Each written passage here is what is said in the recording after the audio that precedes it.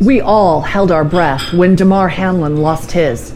You know, the Buffalo Bills football player who technically dropped dead on the field after cardiac arrest. Although the heroic efforts of the team trainer got his heart beating again, none of us really knew if he would ever be the same.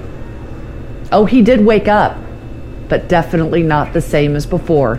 To hear him, he's better. And you know what? Many of us are better too. Why? Because we all experience the coming together in prayer and the miraculous results that can come with it. Your prize is right before you somehow.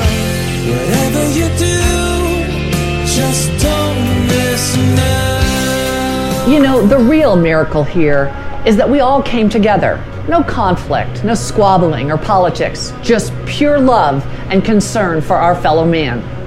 Like you, I found myself praying for Damar and his family, as millions of us witnessed him walk out of the hospital in less than 2 weeks. It was so exciting. In fact, everybody was talking about this miracle, especially here at this coffee shop in Boulder, where every day patrons get to the point. In fact, that's the name of the shop. Before Damar, they already were pointing people to the power of prayer. We're a Christian coffee shop up here on the hill, just trying to spread the word of God. Literally Jesus was alive. He was died, buried, rose again. I want people to come in, with a sports injury or failing grades, and I just want the staff to lay hands on them and be in God's name, not anymore, We're the founders of Doulos Coffee Company. We're sitting here in our coffee shop, the Point Cafe. So me and my wife, when we came out here, we had always had on our hearts and our minds to minister through a coffee shop, that God can use that. I don't know anything about coffee.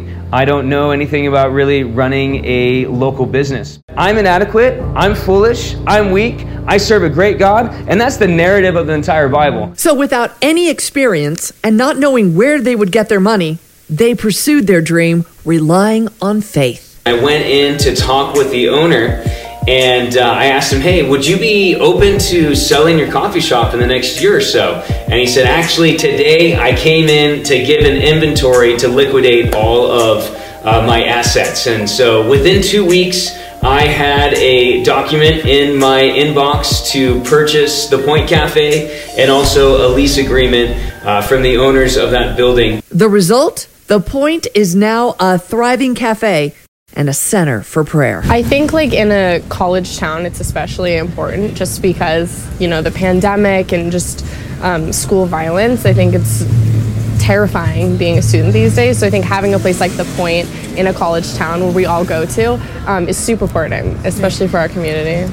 Also, I think the location of The Point just speaks for itself. I mean, it's an important asset where you kind of see everything in front of you, and also right there is the college campus, and so having that place outside of campus that's so close is what speaks to our community. It's at the center point of campus, and we all hang out on the hill here every week, so it's really the center point of our community. You have to go out of your way not to run into The Point.